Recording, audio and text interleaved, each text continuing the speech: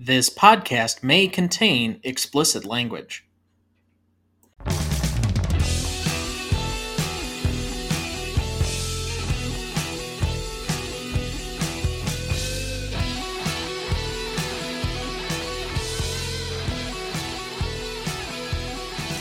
Welcome to the Greatest Movie of All Time podcast, the show that uses a unique grading style to redefine what the greatest movies are. I'm Tom Duncan.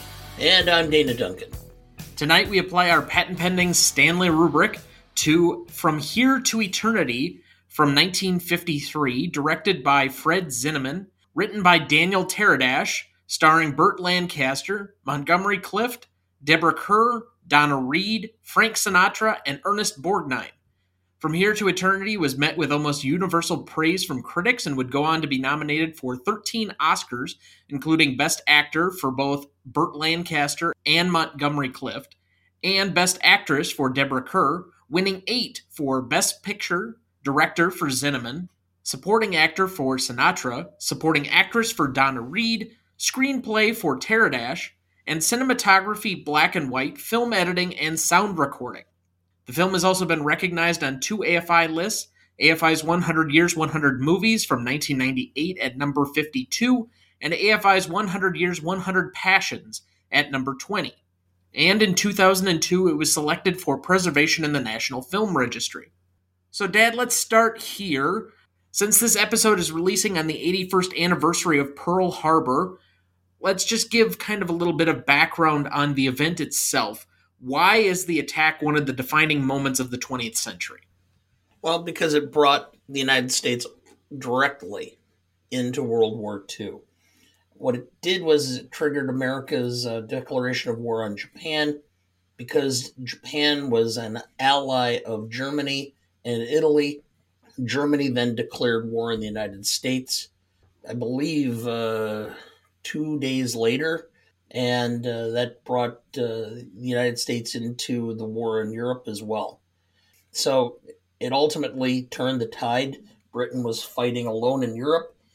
The United States had to combat the Japanese in the Pacific, and it had monumental impact upon history of the world, and not just the countries directly combating it, but it altered the power structures, resulting ultimately, I guess, in the United States and the Soviet Union being the only two great powers left. Part of the reason I ask is, and correct me if I'm wrong, the United States prior to getting into the war really was under a policy of isolationism, despite the Lend-Lease Act and some of the support that it gave to the UK at the time, and its previous involvement in both World War I and the Spanish-American War that also resulted in us fighting in several, I guess, civil wars, like in the Philippines in the early 1900s. We were a country that really was not trying to participate on a world stage or a macro level in the way that I think most people in America at this point have come to understand America as being the world trendsetter, more or less. Well, we were isolationists. There was a strong policy towards isolationism. It regained footing in the 1920s after World War I, when people saw the cost of war and what it was involved in trying to become a player in the world stage. But even then, by 1940, the United States had reinstituted the draft. One of the things I noted in here is this is supposed to be taking place at the Army base on Oahu in 1941.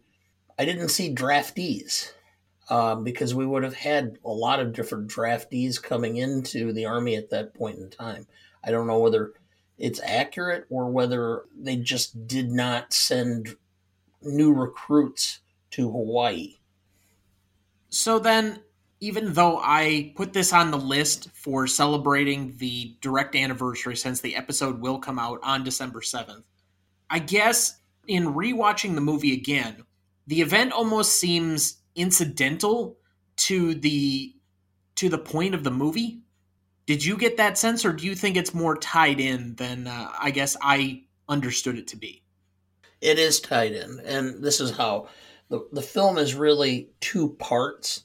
Three-quarters of the film is a story about three soldiers fighting in pre-war or in the pre-war army and their personal lives and the lives they're leading with the women that they love. But ultimately, December 7th changed all that and altered the path that each took. And as a result, the war itself irreparably changed the trajectory of everyone's life that was directly involved, either serving in the army or civilians would ultimately have to make sacrifices or would have family or members in the military during the war. Now, not to necessarily to be a contrarian in this point, but one of those three people doesn't even make it to December 7th within the movie. And one of the other ones doesn't make it past the night of December 7th. Correct. And so it's hard for me to see, outside of the lone surviving primary character within the movie, a change within the person from the life that they were truly living to how they were going to be going forward because of the event. He clearly demonstrates a certain leadership, and even though he's resistant to being an officer, Lancaster's character specifically shows the qualities of being a leader in the moment that he is called upon. True. But I mean, ultimately, Pruitt and Warden are directly impacted by the war itself. And the fact the final scene with the women leaving Oahu, you can see how that also is being impacted, and they're seeing how things are changing. It's not as big a factor in it, but it plays as part of it. And I think to some extent they're talking about the soldiers realizing that war was coming. They talk about it. They think it's likely to happen. I don't think anybody at that time thought it was likely to be anything that was going to be an attack on the Hawaiian Islands directly. That was a surprise to everybody involved, including General Short, who was the Army commander. So then that leads me to ask the follow-up question, is this a war movie? I think when we ask whether something is a war movie, there are certain staples to the definition of what a war movie is, and usually it involves at least multiple battle sequences within the course of the movie. There's really only one quote-unquote battle sequence within this movie, and it's fairly short. Yes. I don't think it's a war film. I think it's just set in the army and war is imminent. So in that way, does it kind of play out as a reverse The Best Years of Our Lives? Yes. This is the pre-war versus The Best Years of Our Lives, which is post-war. Surviving coming into the war. This is the way things were leading into the war. So then what is this movie about? It's about the three men and how they lived their lives within the context of being in the pre-war army and how they had interests in various women or love interests or conflicts within the army and other soldiers. And it's basically about those three soldiers. That's not what the movie's about. Yes, on a surface level, come on, you gotta do better than that. Okay, well then, if you think you're so good, tell me what it is. You have a lot of different themes. You could talk about identity. You could talk about belonging. Those are things that are clearly coming through in this movie. You could talk about disillusionment. But I really think if you're getting to the heart of the matter, in the most beautiful place on earth, in the organization that's supposed to be the most disciplined, we find the most undisciplined and unhappy people of all. Well, okay. But I think that's what it does is it takes away the facade of what should be and exposes what really was, which is it was still made up of people. And when you have people, you have disorganization. You have things that don't match what they're supposed to be. You have people who are frustrated, unhappy, jaded about their circumstances. And maybe it just struck me, but this might even be a larger allegory for the attitudes of the times. if you're talking about pre-war 1941, you're talking about a country that's still on the final stretches of the Great Depression, that had a series of disillusionment and years of just trials and tribulations, trying to fight their way through and just simply survive. And the war kind of woke them up to what the reality of the situation was, and to rally around a certain camaraderie in institutions that eventually spurred them forward into becoming the post-war power that they became. I can see your point on it. I mean, it didn't explore. Maybe the book did a little better job of exploring how they came to be there. But I mean, with Pruitt, he talks about he's a soldier, he's going to be a 30-year man. A lot of people joined the army at that time because it was a staple job. And you weren't at war, you didn't envision being at war. And so, you were there to do a duty or a job and to earn a paycheck because it was hard to earn those paychecks anyplace else. So, what is your relationship to this movie then? This is a movie that I always wanted to see, that I've seen more parodies of than I actually had seen the movie.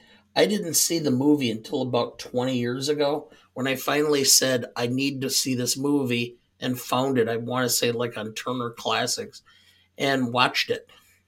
So I don't have a huge or long following. I'm just well aware of the film and what the primary or basic plot line was.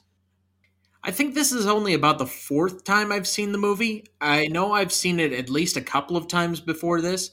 Once I showed it to Sarah during the pandemic.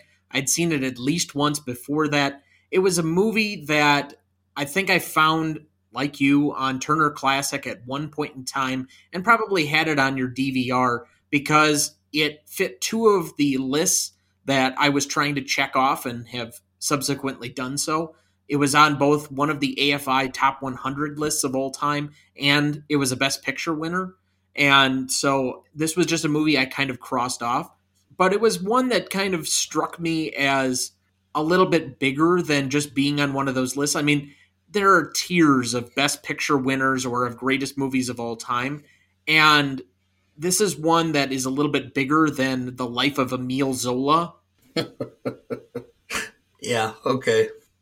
So I do have some fond memories of this, and to be quite honest, it was really one of my first interactions with Montgomery Clift, who I've said for a while, and I think I've said it on this show at least once, probably when we did Judgment at Nuremberg, is I think he's the better version of James Dean.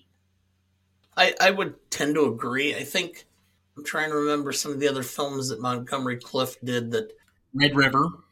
Yes, at Raintree County with Elizabeth Taylor.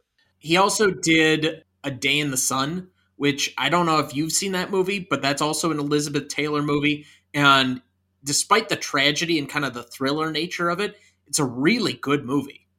I had seen, or somebody had recommended, and I want to say it was my friend Andy Hemp, who was my best man, recommended Raintree County to me. And I happened to find it in a used bookstore. And it was the summer in between my first and second year of law school, and read the book and then had to see the film. So I searched and searched and searched for the film. And I think that was the first time I'd ever seen Montgomery Clift in something. It probably would have been the early 90s, probably on American or AMC American Movie Classics when they actually showed old movies. So let's give everybody some background on the movie. Do you have a plot summary ready for us? I do. In 1941 in Oahu, Hawaii, Private Robert E. Lee Pruitt, Montgomery Clift, is voluntarily transferred after quitting the Bugle Corps upon being replaced as first bugler. Pruitt reunites with his good friend, Private Angelo Maggio, Frank Sinatra, before meeting with the company commander and regimental boxing head, Captain Dana Holmes, Philip Ober.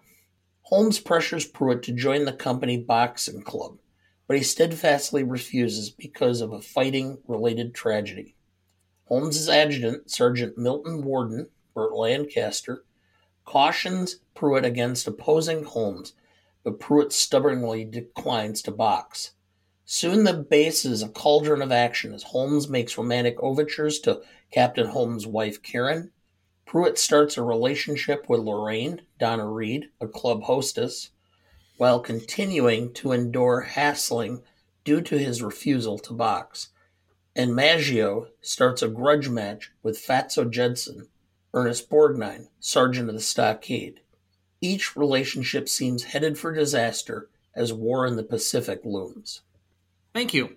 Cast for this movie: Fred Zinnemann as director, Daniel Teradash as writer, Burt Lancaster as First Sergeant Milton Warden, Montgomery Clift as Private Robert E. Lee Pruitt, Deborah Kerr as Karen Holmes, Donna Reed as Alma Burke/Lorraine, Frank Sinatra as Private Angelo Maggio, Philip Ober as Captain Dana Dynamite Holmes, Mickey Shaughnessy as Corporal Leva, Harry Belliver as Private First Class Mazzioli, Ernest Borgnine as Staff Sergeant James R. Fatso Judson, and Jack Warden as Corporal Buckley.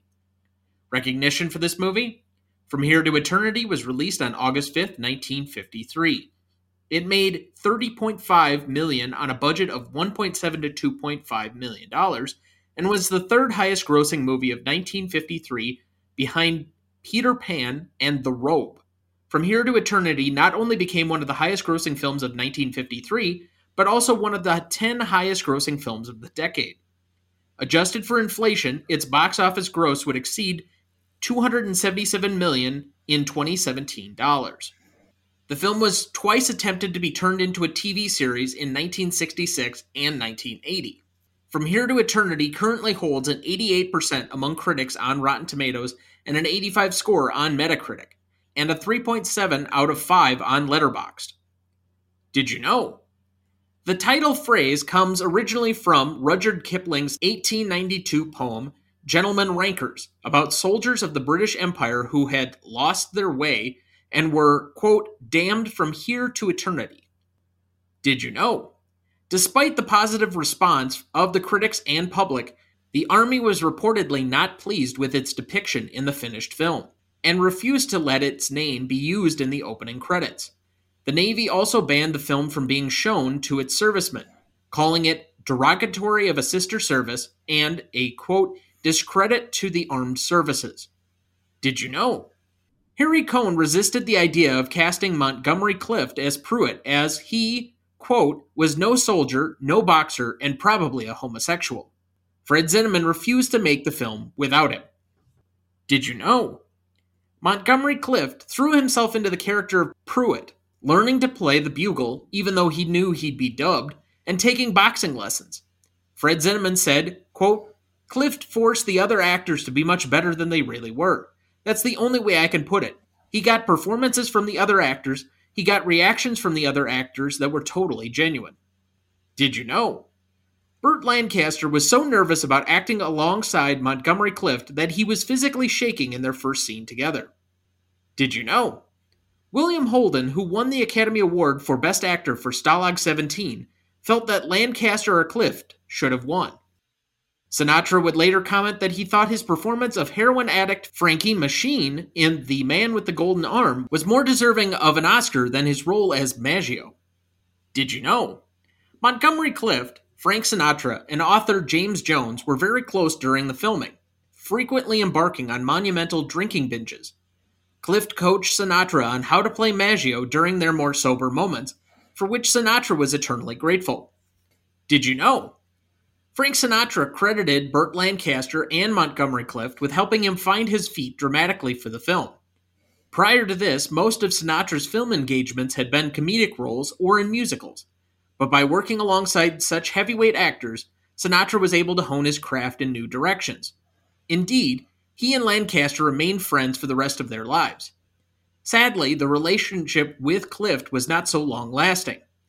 3 years after From Here to Eternity, Clift was involved in a life-altering car crash that required facial reconstruction and left him addicted to pain medication.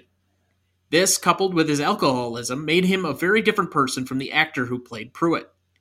At a party thrown by Sinatra, Clift made a drunken pass at one of the singer's entourage that ended up with him being thrown out of the party and denied access to Sinatra and his inner circle. Did you know? Frank Sinatra had personal problems of his own. The collapse of his marriage to Ava Gardner weighed heavily on him. It got so bad he announced to Montgomery Clift one night that he was going to kill himself. Did you know? An urban myth regarding the casting of Frank Sinatra was that the Mafia made Columbia Pictures an offer they couldn't refuse. This, of course, was fictionalized in Mario Puzo's novel, The Godfather, and its subsequent film adaptation. The real reason for Sinatra's casting was mainly his then-wife, Ava Gardner, who was shooting a film for Columbia head Harry Cohn, had suggested to him that he use Sinatra. Although initially reluctant, Cohn eventually saw this as being a good idea, as Sinatra's stock was so low at the time that he would sign for a very low salary. Sinatra had been lobbying hard for the role, even suggesting he would do it for nothing, but he was eventually hired for the token amount of $8,000. Did you know? The now classic scene between Burt Lancaster and Deborah Kerr in the rushing water on the beach was not written to take place there. The idea to film with the waves hitting them was a last-minute inspiration from director Fred Zinnemann. Did you know? The MPAA banned photos of the famous Burt Lancaster-Deborah Kerr passionate kiss on the beach for being too erotic. Many prints had shortened versions of the scene because projectionists would cut out frames to keep as souvenirs. And with that, we'll take our first break and we will be right back. Before we jump back into the episode, next week, to get ready for the upcoming sequel, we will be discussing the highest grossing movie of all time, Avatar from 2009, written and directed by James Cameron, starring Sam Worthington, Zoe Saldana, and Sigourney Weaver. You won't want to miss that one, so watch ahead of the show by searching the Real Good app to find where it's streaming for you. That's REELGOOD. Looking forward to that. Dad, best performance? Boy, there were a lot of great performances in this film. And I had to try to select. I went with Sinatra simply because he had no real background as a dramatic artist. And he nailed the character and did quite an admirable job. So I went with him, although I really kind of wanted to also go with Montgomery Clift, but I couldn't because, I don't know, it was really difficult. So I'll give honorable mention to Montgomery Clift as best performance, but he was not my secondary performance either.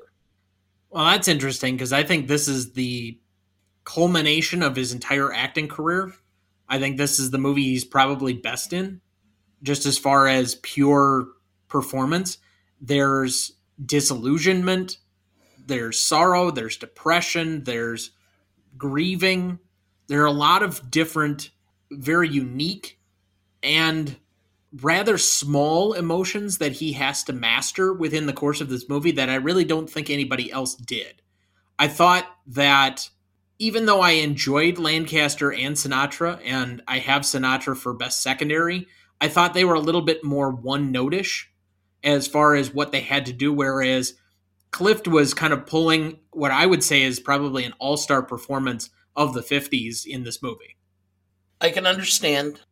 I went with Sinatra as best secondary, partially on a lot of the same reasoning that you came to, that he was not necessarily a professionally trained actor. This was not his natural calling, that he seemed to have a knack for it, at least in this movie, when he went up with other talented actors that seemed to raise the bar for him. The scene where he rolls the olives as dice to play craps while he's drunk and has escaped from the guard or walked off guard duty was actually his tryout scene that they had filmed for him to basically audition. And Zinnemann liked it so much he actually kept it in the movie. So you can see that even though, as we did in the Did You Know section, that Clift and Lancaster were able to work with and mold him, he still had some natural ability beyond the very cutesy, very minuscule roles that he'd been given up to that point. And this was the role that really kind of tested him. I think the pivotal scene for him is obviously when he escapes from prison and he has kind of his deathbed speech, more or less, to Clift as he's on his last throes of life. It was a very good scene, I'll put it that way. I went with my best secondary performance with Burt Lancaster.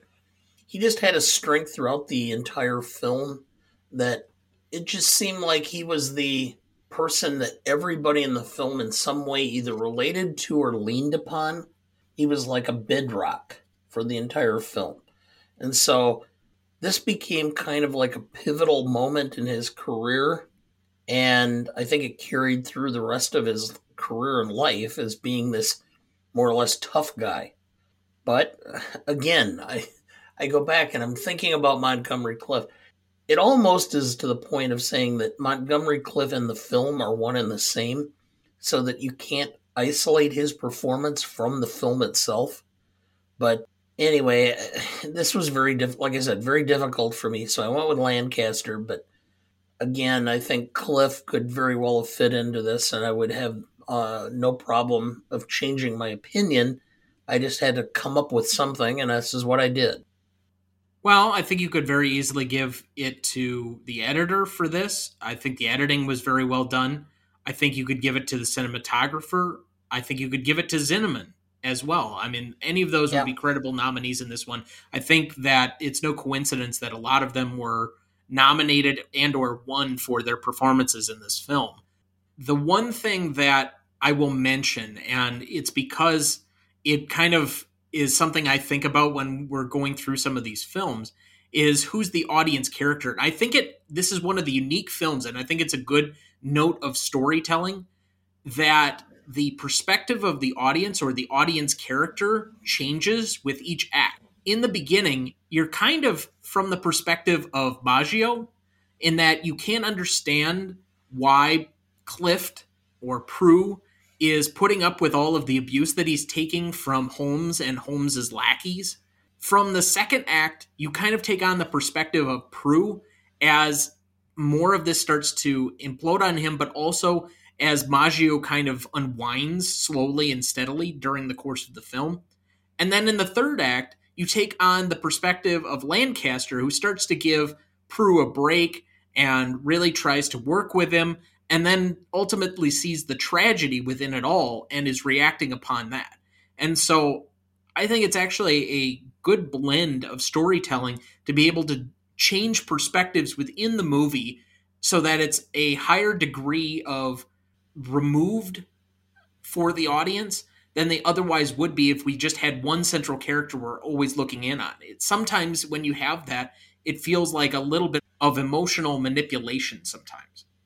I understand your point, and I guess to some extent I hadn't thought about that, but at times you do actually view the film and what's going on through the eyes of three different characters. So I can honestly agree that I see where you're going with this. So most charismatic for me, I went with Donna Reed.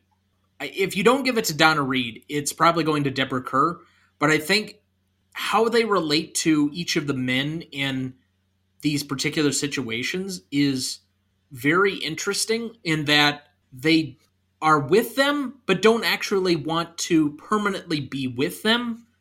Kind of how they put up these guidelines or these barriers around their emotions, yet how their professions are interacted. I mean, one is the kind of estranged wife of the captain commander. Is that the correct term?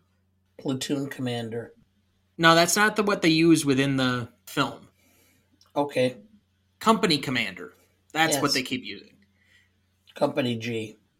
And the other one is, even though it's not exactly said straight out in the film, is a prostitute. But how they display their emotional barriers, such as Donna Reed having this plan or desire for herself to become proper, quote unquote, and to live this life, even though the only way to get there is through means that, at least at the time, and frankly even still now, are seen as immoral by a lot of the majority of the American public. So I found it very strange, and yet they're the most, I guess, relatable characters at times within the film, because you understand how unusual these guys are that love the army. Okay. Yeah.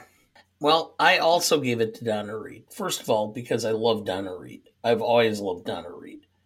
Every time I watch her in a film, I almost fall in love with Donna Reed because she just seems so approachable and so you can connect with her emotionally. I'm going to go one step further. Okay, Donna Reed gets this role as being a prostitute for being what was it? They cleaned it up for because of the censors, a prostitute. Name the next time that a lead character as a prostitute, was something that became more wholesome and more envious. Probably Pretty Woman. Yes. And so I think Julia Roberts is the modern day version of Donna Reed. No, Julia Roberts is much bigger than Donna Reed. Only to the extent that Donna Reed had a somewhat limited career because in Hollywood at that time, you aged out quicker than you do now. Julia Roberts had approximately 10 or 15 more years of popularity now than she would have if she would have been a star in the 40s and 50s. Honestly, I know that the roles in your mind are somewhat comparable, but I really don't think so, other than that they both involve a prostitution profession. To me, Julia Roberts is more comparable to Katharine Hepburn than she is to Donna Reed. No, I don't agree with that at all. A wholesome person that at the beginning of their career is seen as somewhat of a sex symbol that graduates into much tougher roles as they go along after they get through a romantic comedy phase, and then takes on some very meaty parts in the later stages of their career or the middle stages of their career, getting awards attention and recognition, then finally graduates to this, I guess, final stage for women, which is kind of, I don't know, not necessarily like the grandma, but the mother, the middle-aged mother type role, as we saw her in Ticket to Paradise recently. Hepburn was much more salty and cantankerous. Oh, come on. You can't tell me Julia Roberts isn't salty at times. I don't agree with that. I think their personas and the way they present themselves are much different, and I disagree with your analysis of the two being similar. See, because we've always said that Tom Hanks and Julia Roberts are kind of the every person type of actors. I view Hepburn as somebody who could fall into a lot of different roles and play the every person, whether she was playing a rich socialite or playing the. I guess I'm not even remembering exactly what the background of her character was. Was she a missionary, an African queen? Yes. She could fit into a lot of different various roles. The only other person, at least from an awards attention perspective, that you might be able to relate is if you just purely went on Hepburn has the most Academy Awards for an actor slash actress with, I think, 4 Best Actress Awards. The only other person to have comparable would be, I think Nicholson has 2 Best Actors and 2 Best Supportings. But Tracy had 2 or 3. He only had 2 Best Actors in consecutive years for, I think, Captain's Courageous and Boys Town? Yes. And then we had Hanks had 2. Yes, Philadelphia and Forrest Gump in back-to-back years. He's the only other actor to do it twice in a row. Although I thought for a time Russell Crowe was going to do it in the late 90s, early 2000s. Well, and his performance in A Beautiful Mind probably deserved. At the time, I thought he was clearly going to win for A Beautiful Mind, but having seen Training Day, I think Denzel really deserved it more. Yeah, I know. And he got his the year before with Gladiator, so I really can't give too much of a pushback on that one. Regardless, we're getting way, way off topic. Okay. So let's move to best scene then. I have Pruitt meets Holmes, so pretty much that opening sequence where he comes to the company for the first time. Then it kind of skips forward a little bit because a lot of it's just kind of sequential background. I skip forward to the first night at the Congress Club, which is about a half an hour skip ahead. Then on the beach, the famous scene, of course. And then I skip forward quite a bit again because I think a lot of the rising action of this movie is probably about the last 45 minutes or so. So I have Pruitt versus Galovich, the kind of fight sequence that we have within the film that kind of becomes somewhat of the pivot of this movie, at least for Pruitt. Maggio in the brig, which you could also say is somewhat of the pivot point of this movie. Taps, which I think is by far the most emotional scene. The end of Fatso, so kind of his taking on of Fatso Judson and the fight that ensues. All of it primarily being off screen. Thanks, censors. Holmes's resignation, Pruitt's demise, and then floating out to sea. So the final, 3 minutes of the movie. Are there any in there? Because I skipped over some long stretches in this movie that I didn't hit. No, I think you hit the primary ones. Out of this, what do you think is the best scene? I love the club scene where Pruitt and Lorraine meet, and then the start of Fatso and Maggio. I think that it's well done. It introduces you well to the characters. It sets the tone for at least two portions of the storyline that's going to go through the rest of the film. For me, it's Taps. For a very simple movie, given that at times we've seen how much Pruitt likes playing the bugle, and that being one of the few times that he's really brought it out and played it to its fullest extent. Yeah, we get kind of that jazz riff while he's in the club that one night that becomes impressive by itself. But we don't really get to see him in his full glory in the way that he talked to Lorraine about playing Arlington and the president being there and all of the pomp and circumstance that is involved in that. I think when he plays Taps and he's sobbing, but he just plays it twice, and you have everybody just standing and watching him play this in awe of his ability and knowing exactly what happened, what had taken place, and how much this meant to him. I just think it's an emotionally raw and powerful scene, and I think it's probably the best scene because it's Cliff's best scene, and frankly, I think it's one of Lancaster's best scenes too. Favorite for you? Pruitt's fight with Galovich. I just think I love that, the fact that he's finally fighting back. He's standing up for his rights. At the same time, Holmes is standing on the sideline and he's being spotted by the commanders going, what the heck's he doing? Why is he not intervening? It's kind of like you finally get the feel of like, okay, something's happening to right the wrongs that have been going on throughout this film.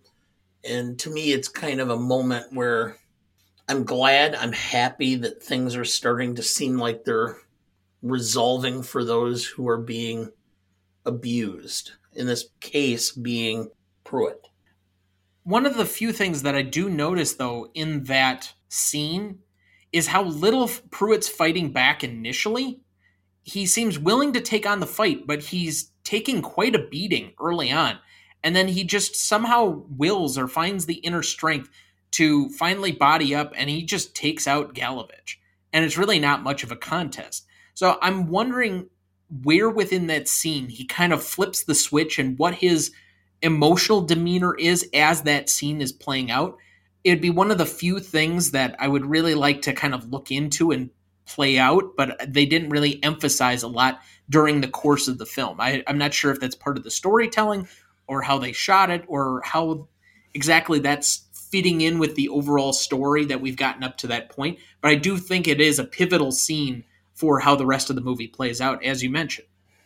Well, and I think, the point they were making in there is when he was throwing punches, it was body blows. He had blinded a boxer. And so he was avoiding hitting him in the face until it reached a point where he couldn't just hold back any further and he just pummeled Galovich. Do you think that the reveal of what the accident actually was in that scene should have been more emphasized instead of kind of a throwaway line that explains a little bit but doesn't really go into more detail? I mean, they play up for 2/3 of the movie that he was involved in some fighting related accident, but then to have that be just thrown out there, even though they've kind of led up to this and made a big deal about it, just seemed like it wasn't fitting for how they'd set up to that portion of the movie. I know. I mean, obviously this was a extremely emotional moment for him in the film, and yet when he's disclosing it, he seems rather unemotional as he's describing it. I just don't like when we have huge plot points like that and they seem like throwaways. Especially in something that's supposed to be one of the great films of all time and a Best Picture winner.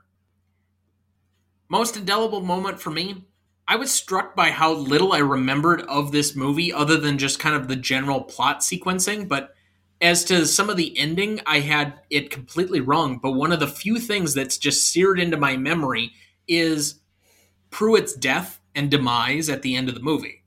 It's one of the few things I could really remember, so that's got to be my most indelible because having not watched it, I remembered that the most. And I understand your point, and to some extent I agree. But the most indelible moment is the moment that everybody recognizes, which is Lancaster and Kerr on the beach with the waves. If you just show that clip, people who have never seen the movie will probably have some idea of where that clip came from. I think you could ask 100 people, and if more than 5 came up with it, I'd be shocked.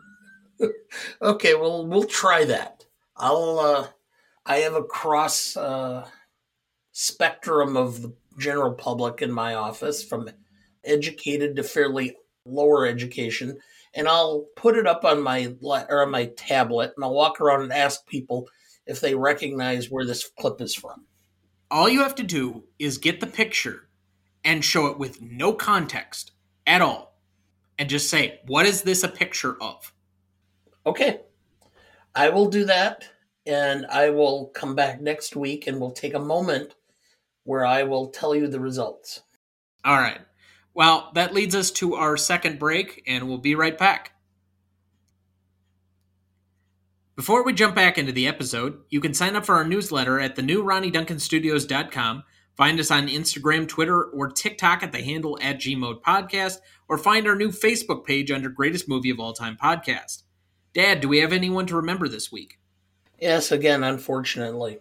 We lost today Christine McVie, or Christy McVie, 79. She was a British musician. She was in Fleetwood Mac. The Mac portion is Mac V. She was a classically trained musician who wrote and sang several of their classic hits. Don't Stop, Over My Head, You Make Love, or Loving Fun, and Say You Love Me, among others. Most of those songs have been used in various movies and such. And I would say that they've kind of had a comeback in the last couple of years, as a few of their songs have been used commercially within films like Guardians of the Galaxy Volume 2 that use the chain, or the fact that we have a fairly, I would say, regular Chevy commercial that's gotten another one of their songs back into somewhat of a vogue state. Well, true. And Fleetwood Mac actually had gotten back together and did some tours with Lindsey Buckingham, Mick Fleetwood, and Stevie Nicks. Christy McVie was not interested in participating, in part because her ex was Mick Fleetwood. And no, her ex was John McVie. Excuse me, was John McVie. And she basically had a really poor relationship with him and with Mick Fleetwood, and really did not want to participate in any of the more recent things. I don't know exactly. They did not provide a cause of death, but I thought that I had heard that she had been in poor health for a while for various things. Both are incorrect. One, she had rejoined the band and was part of them in the, I guess, last 10 years or so. There was a whole thing in the obituary that I linked to on the site of her coming back to the band and the whole decision for her to come back about 10 years ago. She did release her own, I guess, combination or collection of works earlier this year as kind of a solo project, but she'd been in and around the band. She was part of the Hall of Fame induction, I think about 15, 16 years ago. Mm-hmm. Additionally, she apparently had died from a very short illness. They didn't relate what it was, but apparently she had just recently become sick and passed away from it. Okay. I don't know if it's related to any other long-term illnesses or something, such as like she'd got pneumonia and that was a downturn in whatever else she seriously had. But from at least what the collective cause of death was, is apparently it was this short illness. Okay. We also lost Clarence Gilliard, 66, an American actor, a longtime character actor. He had been in Walker, Texas Ranger, was in the film Die Hard, and was a regular participant in the TV show Matlock with Andy Griffith.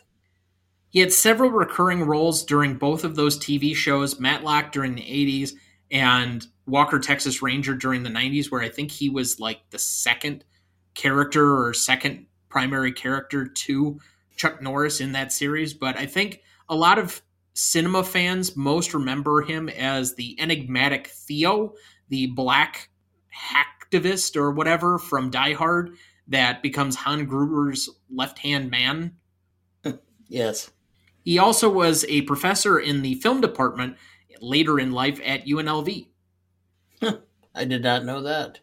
We also lost Albert Puen, 69, American film director. He did The Sword and the Sorcerer, Cyborg, and Captain America. You want to try that again? Had directed The Sword and the Sword and the Sorcerer. It's not Sorcerer. Well, what the hell is it? Sorcerer. Okay. Tomato. No, it's not. Yes, it is. Sorcerer? The Sword and the Sorcerer. He did it again. The Sword and the Sorcerer. Cyborg. Can you do it without laughing? Fuck you. I should just leave this part in. Yeah. Feel free, you asshole. If you leave it in, you have to leave in the fact that I called you an asshole. Of course I'd leave that in. Sure. The Sword and the Sorcerer. Yay! Yeah, fuck you. Cyborg, Captain America. So, I have no idea if the pronunciation of his name is Pune. Most of his movies were low-budget B films that went straight to video, but he did accomplish the first feature film for the Marvel Avenger Captain America that's more regularly known by most of America at this point, for the Chris Evans movies that popularized this last decade. Well, this is always my standard. Anybody who can do things that I can't automatically has my admiration. And anybody who's actually directed a film, and I don't care how good, bad, or low budget it was, has my admiration. You have admiration for Ed Wood? Yes, actually I do. Somebody with limited talent, limited funding, who just decided he wanted to be a director was. He had the balls to do it. Well, we're definitely going to put that to the test when we do The Room early next year. Yeah, okay. All right, and lastly, we lost Irene Cara, 63. She was an American singer, but she was also a songwriter. She won an Oscar for Flashdance. What a Feeling. She was in the film Fame. Was a huge musical star and actress in the 80s. Her career kind of petered out, but we lost her this week as well. She is most notable for being the lead character in Fame, from where she basically grew up and went to high school at the time. She was from the Bronx, and so a lot of the attributes that she imbued in her characters were things that she just grew up on. She was just good at playing herself. But as you mentioned, she was an Oscar winner for co-writing the song Flashdance from 1983. She was also a regular in her teen years on Electric Company, a show that you've brought up many times on this particular program. And so, with that, we remember all of these people fondly for their contributions to both TV, music, and the movies, with a moment of silence here in their honor.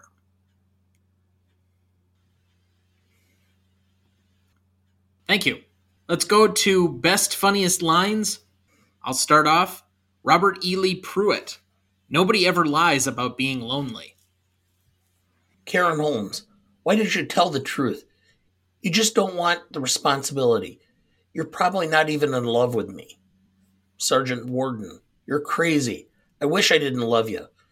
Maybe I could enjoy life again. Karen Holmes. If you're looking for the captain, he isn't here.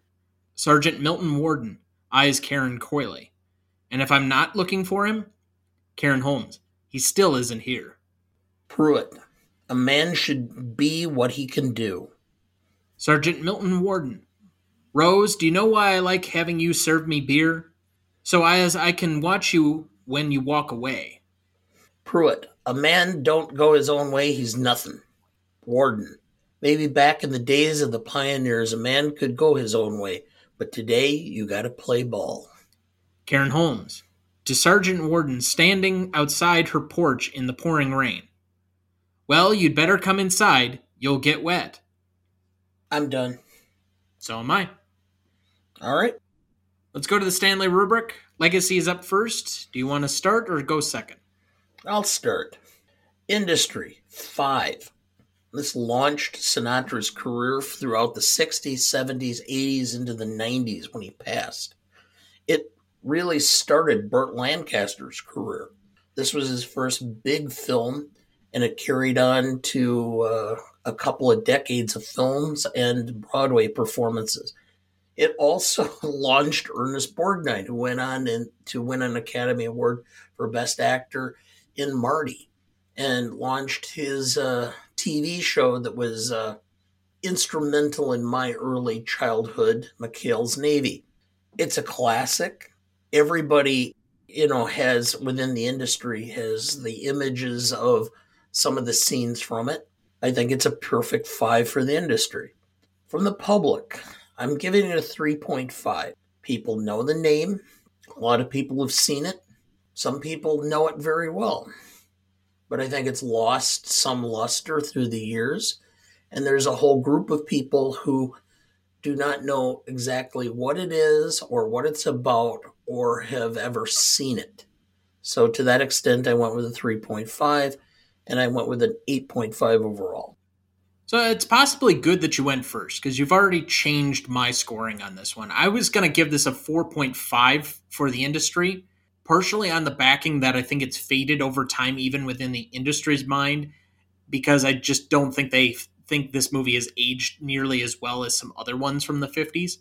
But if you make it so that you're promoting Lancaster, Sinatra, Borgnine, and several others, I think you could make an argument for Deborah Kerr was somewhat made on the backing of this film as well, then I think you have to raise it up to a 5, because this institutes a lot of their careers. And while it really was not the start of Montgomery Clift's career, we already talked about several of his biggest movies were before this, I think this is the culmination of all of those movies to get to this point, and probably what could have been a Best Actor win for him during that year. I haven't seen Stalag 17 yet, and I know you're a very fond promoter of that movie, but it would be hard to compare what I think is one of the better performances of the 50s against what you have said is probably one of your favorite film roles of all time. So I'll just comment that Holden was pretty darn good. So I'll go with a 5. But from an audience standpoint, let me also say that if you were to do a similar study to the one that you are apparently planning on doing with that picture, if I went up to anybody on your staff under the age of 40 and said, who is Ernest Borgnine? Who is Burt Lancaster? Who is Donna Reed? Who is Deborah Kerr? Do you think any of them have any knowledge of anybody that's in this movie except for Frank Sinatra? And it's not because Frank Sinatra was in this movie. Yeah. I don't know if, even if this is waned within the industry, the public's just not going to know much about this movie. I think at the time, within maybe the first couple of decades, this was a very famous movie. It had a very famous sequence. It was one of the most highly nominated and decorated Academy Award winners of all time, but it just hasn't held up over time in the way that I think other films somehow got a little bit better billing or were more fondly remembered. To me, this, if we're talking about another movie that I think is really good, that should be promoted more, but just hasn't stood the timelessness aspect of their history, you could say The Best Years of Our Lives, a film we brought up earlier. Another Best Picture winner that was broadly decorated and celebrated at the time, but for whatever reason, people just don't watch it in the same way unless you're kind of a cinephile or an industry person like you and I are. We both like these films, or in my case, I really love The Best Years of Our Lives, but it's just not one that I think stuck with people because you mention any of the actors from that movie and nobody will know who they are. So Yeah. Classic film is something that's dying out for most people as we're just waiting for whatever the next release of Emily in Paris is on Netflix. Okay. I'm sorry. Or Squid Game. Which I've never seen. I just can't bring myself to watch it. You actually might enjoy it, but it's a little intense. It's violent, but I don't know. You have this strange aversion to a lot of things that are popular, while also stuff that isn't like a sitcom that you can find apparently easy viewing. I can watch a lot of violent things while I'm trying to fall asleep. It doesn't bother me in the same way that it apparently does you. But regardless, I have to give it a 2 on that end of it, so that'll put me at a 7. Okay. So go with your impact and significance. All right, but I got to give the average here first, unless you want to help me here. No, that's fine. So it's a 7.75 between us, because I'm the better of the two of us at math. Impact significance, 5 for the industry. It was a highly grossing film in a time where there were not a lot of films, but those that did, they were the big films of the time. They were part of pop culture. They were celebrated.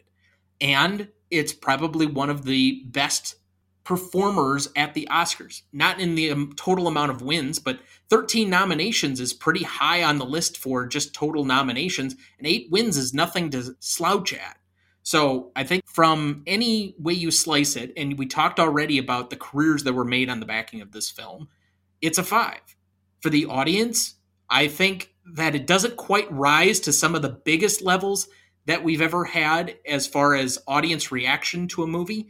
But given that it's one of the highest grossing films of the 50s, its cultural impact at the time, how celebrated it was, and how universally praised it seemed to be, I got to go with a 4.5. So that's a 9.5 for me. Well, we have the same score. I mean, you can't have Best Picture, Best Director, Best Supporting Actor and Actress and not have a 5 for the industry. As for the public, it was the second highest of the film or of the year and one of the highest grossing films of the decade. Third highest of 53. I said that in the recognition portion. It was behind... I had read second highest, but okay. No, it was behind Peter Pan and a movie called The Robe that I have no idea what it is. It is a film that was about the crucifixion of Jesus Christ. The robe was what they gambled for. The Roman centurions gambled for at the feet of the cross. So basically it was wasp bait. Well, it was along the whole line of, we had these religiously based films in the 50s. It was Ben-Hur to some extent. It was The Ten Commandments. The Ten Commandments. But those movies still, to a certain degree, play well up until maybe the last 10 years. That's why Passion of the Christ was such a big deal. Again, it was wasp bait. Yeah. The title of the film still sounds like it was a M. Night Shyamalan movie. Okay. Anyway, so the public award the 4.5 also. So I had a 9.5. So did you need help with the math on this one? Since you don't really need to do much math, yes. How about you help? 9.5. Well, thank you. I'm so glad that you were here for that. Yeah. I couldn't have done it without you. Yes, making fun of my math limitations because of a numerical dyslexia. Yeah, that's what I'm really making fun of there. Okay. Yeah. Especially since I'm pretty sure I have the same issue. Uh-huh. Sure. Anyway, novelty. Ugh. I couldn't think of any film that provided the same raw presentation of what military life was outside of war. And so I think even though it's the context and not the story that makes a difference. So I had to give it a little bit down because the story or the relationships involved here were not unique, but where it was taking place was. So I went with an 8 for novelty. So you seem to be praising it upward, whereas I'm probably going to be going the opposite direction in how I felt it wasn't necessarily the most novel, and yet we arrive at the same score. So I do think that this could have been very, very novel in its time due to the amount of things that were in the book that were not explored, such as the prostitution that we mentioned, where in the movie it just makes her seem like she's a hostess at some club instead of being a prostitute, or the fact that the reason Deborah Kerr's character is not able to have children is because she was pregnant, she lost the child, and then subsequently had to have a hysterectomy because she got gonorrhea from her cheating husband. Yeah. I'm sure that would have played well with the MPAA in 1953. Yeah. When you couldn't even say helicopter, you had to say helicopter. Oh boy. Okay. Yeah.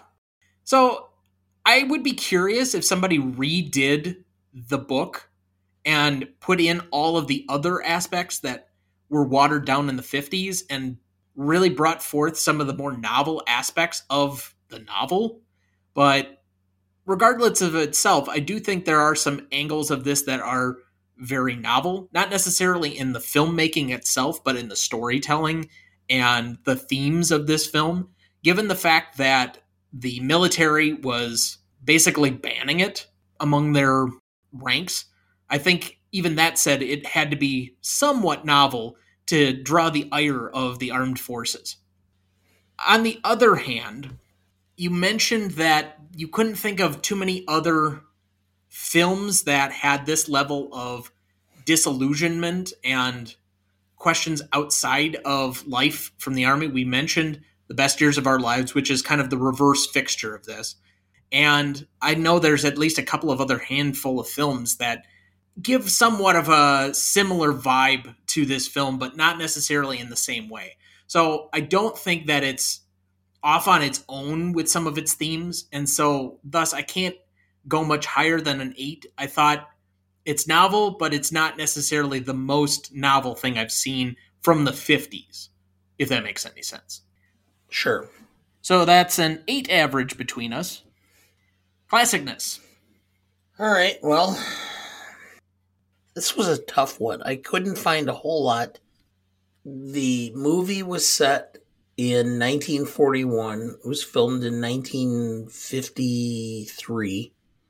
Times were different than they are now, so I had a difficult time really grasping the misogyny that was going on. This is a very testosterone-driven film, although the female characters had significant roles and were significant in the overall outcome.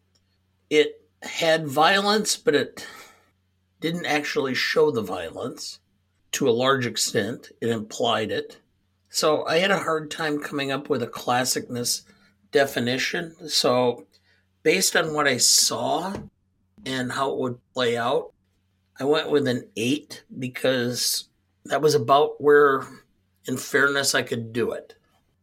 I similarly struggled with this category because On first glance, it doesn't seemingly have a lot of issues, but there are racial slurs used throughout the movie. There's body shaming, which I guess if you're under 20, that'll be a much bigger deal. There's a lot of outdated prejudices. You mentioned the kind of toxic masculinity trope that is kind of consistent throughout the film. I had a hard time figuring out exactly what wasn't classic about this, but given the fact that it seemingly has lost some of its timelessness and hasn't necessarily aged as one of the great films of all time to some people and has kind of lost its audience over time, I just didn't feel that I could come up from my 7 the way I normally would. And it has a couple of factors that weigh against it collectively that I actually went down and I put it at a 6. Oh, okay. So that'll be a 7 average between the two of us. Rewatchability, to me, this is the definition of a 7. Something that I should watch probably every couple of years just to refresh my memory on it. It's a good enough film, but it's not something I'm necessarily seeking out regularly in order to, I need to make sure that every year I watch From Here to Eternity. It's such a great viewing. So this is the definition of a 7 for me. I went with 7.5. Simply, I gave the extra half point for if I'm flipping through the channels and I'm sitting around and it's 9:30 and there's nothing else on, I'm going to go, I'm going to sit and watch this for a while before bed. So I gave it the extra half point up. But you also are a little bit more predisposed to liking some of these war films than I am. Like, I feel that way about The Best Years of Our Lives, but I'm not sure I feel that about this. Yeah, I'm a military historian by choice, I guess. And so, yes, this makes some difference to me. So that's a 7.25 average between the two of us. Then we have audience score with an 82% for Google users and an 84% for Rotten Tomato users, giving us an 8.3. So to recap the categories, we had a 7.75 for legacy. We had a 9.5 for impact significance, an 8 for novelty, 7 for classicness, 7.25 for rewatchability, and an 8.3 for audience score, giving us a final total of 47.8. And that will currently put it on our list between Do the Right Thing and Interstellar. Okay. Remaining questions.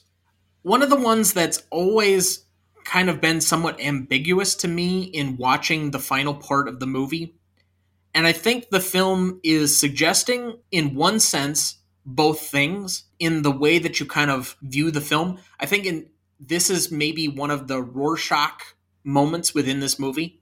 Did Pruitt want to reach his company, as he seemingly said and was driven to do when he left Lorraine's house? Or, by the end of the film, did it seem more like it was somewhat of an assisted suicide? So I understand your point, but he did, but he only wanted to do it on his terms. And that meant, he's not going to stop for the centuries. Okay, so Lorraine mentions that he was either going to go to the infirmary due to his side, or he was going to be thrown in the brig. And he seemingly doesn't think that's going to be a problem because they're at war and they'll basically try and figure out how to patch him up and send him back out because they need bodies. So if that's the case, just turn yourself in. Yeah. Like, if there's going to be no consequences, I just don't understand that. It makes no sense unless your entire endeavor is that you really don't feel like you have anything to contribute, and so you don't mind what happens to you. I guess I take it from both sides. I think there is a sincerity when he leaves Lorraine's house that he wants to rejoin the only place that he's ever felt like he belonged. But at the same time, that scene just always strikes me oddly, and I just can't really get it out of my head. Yeah, okay.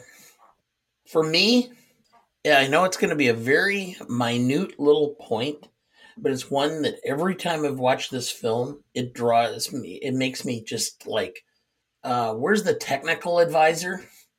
The BARs, they're shooting the machine guns at the Japanese planes on the roof. They're holding the frickin' barrel. Which would have melted their hand off. Yes, within the first 30 seconds of holding that gun and firing it, their fingers would be burned off. That barrel was so hot that you had to have asbestos gloves to hold it unless you had a tripod. And yet they're just, no problem. I'm like, really? Am I the only one who picks this out? No, I thought it was odd myself, and I'm not a military expert by any means. I just was floored. Every time I see that, I go, okay, and how is it that you're holding this flaming hot gun barrel without, like absolutely destroying your hands? Try this one on for size. Something I just noticed while watching the film and finishing it this evening. Pruitt dies in a sand trap. Yes. Why is he on a golf course? Because so, to this day, a large portion of some of the best real estate in the United States is owned by the United States military for golf courses for officers to play on. They own over like 400 golf courses worldwide. Yes. It's insane. I know. The comedian Ron White actually made a good point, which is he went and sat down and figured out where the military bases are in the United States. And he figured out that if the military were just to find other locations, move the bases there, and sell the land that the bases are on, which a lot of times is oceanfront, they could probably fund the military for 10 or 15 years without any contributions from the federal government's budget. I'll take it one step further. I'll go from the perspective of George Carlin. We could solve the homeless problem in America if we just built low-class housing on all of the fucking golf courses. I love to play golf, but there are way too many courses. Yeah, I know. It's kind of ridiculous at times. My last one. What do you make of Alma's final speech? Well, she just creates the narrative by which she can survive or which she makes herself better than she was. This is something where I'd be curious to see how the book treats it versus how the movie does, because it seemingly comes out of left field. Because I specifically remember that he says, both of my parents are dead, so I never found any place to belong except in the army. And she mentions that the mother wanted her to come to the States to live with them. Yes. So there's a contradiction of stories. Is this something that she simply invented as a narrative to, I guess, make herself feel better? Yes. Yes, it's exactly it. Yes, it's to improve herself and make herself better. I'll readily admit that I don't spend a lot of time reading fiction because I have such a curious mind. I spend most of my time reading nonfiction because I'm trying to learn about history or politics or science or business, whatever. Okay, I actually have some incentive to go and get the original book and read it just to further my understanding of the film. You don't read fiction. I do, but it's very rare, and it's usually a mystery. Like I've been reading the Poirot. You haven't done that in over a year. Less than about 9 months. Okay. I don't know. The reason I ask, and your explanation could be very valid. It's not one I'd necessarily considered, but it just struck me as odd, given that it doesn't seem to rely on any of the details we've had up to that point. So one person is clearly lying, and that begs the question of who. And if it is as you say it is, then I could seemingly understand that explanation, but I think it's ambiguous enough that you can interpret your own understanding of that particular moment. And so I guess it's one of the biggest open-ended questions of the movie. Yeah. I'm willing to accept multiple different explanations of it, and that's why I think, again, it becomes somewhat of a Rorschach of how you view the movie. All right, final thoughts for the week. We saw She Said for my birthday. I enjoyed it. I thought it was a very well done film, and I would encourage people to watch it and go to your theater, get a nice bucket of popcorn, and sit down and watch it. I know you had a little different view on some of it, and everybody is entitled to go and search for their own opinion on a film, but I think it's was a well done film myself. I think there were individual moments of brilliance, individual scenes that I thought were really well done. I think that Andre Braugher was very good as the editor of the film, the editor in the film. I thought that the woman that was above them, I can never remember the actress's name. Oh, Patricia Clarkson. Patricia Clarkson, I thought, was exceptional. I thought Zoe Kazan and Carey Mulligan were also exceptional in the movie. You know, going back 2 years, that I thought Carey Mulligan should have won a Best Actress 2 years ago when she did the movie we both loved at the time, which the name escapes me right now, but I'm sure it'll come back to me after we're done here. Regardless, I just thought that the storytelling, the script of the movie was not very strong, and that it was a bit disjointed in how it was edited and how they went about focusing on different characters. So it just played out differently than a lot of the journalism movies that we're accustomed to. And so it became a little bit up and down for me that way. If you looked for it for certain moments of brilliance, I think it had that. But is it among the 10 best films I've seen this year? Probably not. But I think it very well could secure an Oscar nomination because of its subject material, and you have to have 10 Best Picture nominees. Given the status of, how few films have actually come out this year, it's going to be in the running. And I think it could be a potential contender for getting a Best Picture nomination. I just don't know how many other nominations outside of its acting performances it's going to get. And that's basically the only other comment. And, well, I take that aback. Okay, I'm of an age, I grew up in the 70s and 80s. Losing Christy McVie today, we're going to start losing more and more of the 60s, 70s, and 80s rock musicians that are icons. Or actors. Yeah, it's my generation of music. Each generation has its music. Unfortunately, we're going to lose that sound. Fortunately, the recordings that we have and the fact that they're being digitalized and made available and reproduced, we'll have them for a long time. But it just, again, reminds me how I'm aging, and the music from which I developed my musical taste is slowly passing. So that leads me to the very easy transition of, you just turned 59 over the weekend. So a belated happy birthday on the show. Thank you. But I will also make a very quick recommendation of my own for a show that just finished up its second season that I think is hilarious, especially if you like dark comedy. And it's completely ridiculous. I can't stand Josh Gad's character, but I watched the show specifically because Hugh Laurie in a comedy, I'm going to be there for. Avenue 5 on HBO is a joy.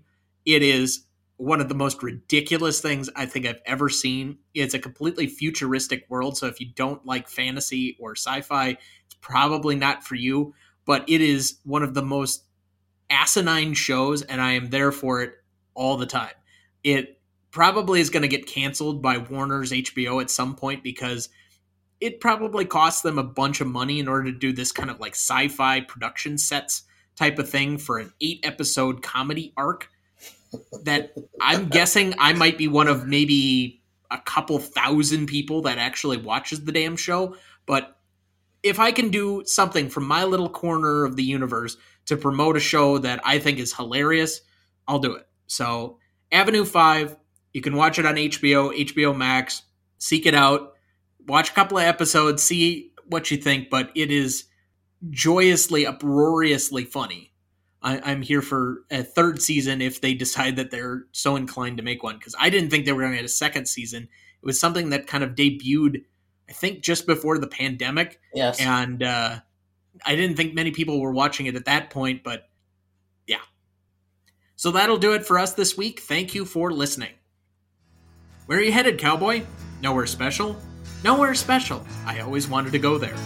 Next week, to get ready for the upcoming sequel, we will be discussing the highest grossing movie of all time, Avatar from 2009, written and directed by James Cameron, starring Sam Worthington, Zoe Saldana, and Sigourney Weaver. You won't want to miss that one, so watch ahead of the show by searching the Real Good app to find where it's streaming for you. That's REELGOOD. Please like, follow, rate, and review, or whatever on whichever platform you have so that more can join in on our fun.